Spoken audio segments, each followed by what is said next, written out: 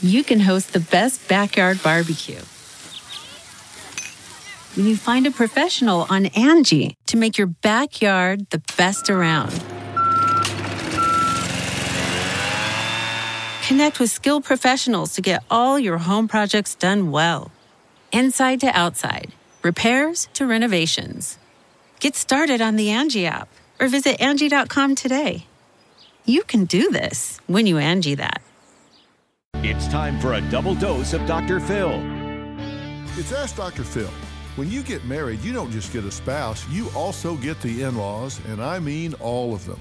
Now, the most important thing you need to do is set boundaries early on. And don't try to do it when you're in the middle of a dispute, when you're having an argument. Do it during peacetime, and it begins with negotiating with your partner to determine what role your people and his people are going to play in your life. And trust me, you need to talk to your parents.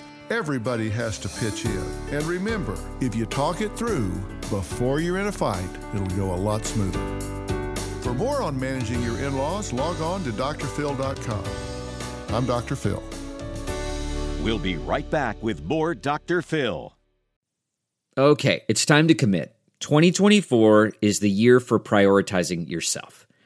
Begin your new smile journey with Byte, and you could start seeing results in just 2 to 3 weeks.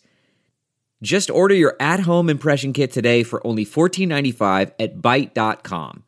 Byte clear liners are doctor-directed and delivered to your door. Treatment costs thousands less than braces, plus they offer financing options, accept eligible insurance, and you could pay with your HSA, FSA. Get 80% off your impression kit when you use code WONDERY at Byte.com. That's BYTE.com.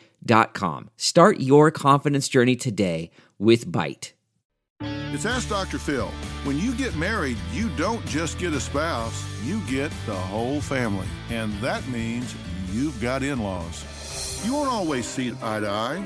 They may want different things for their family member than you want for them. They may have a hard time recognizing that they're not the significant other in their family member's life. They may have a hard time recognizing that you now are the primary person in that person's life.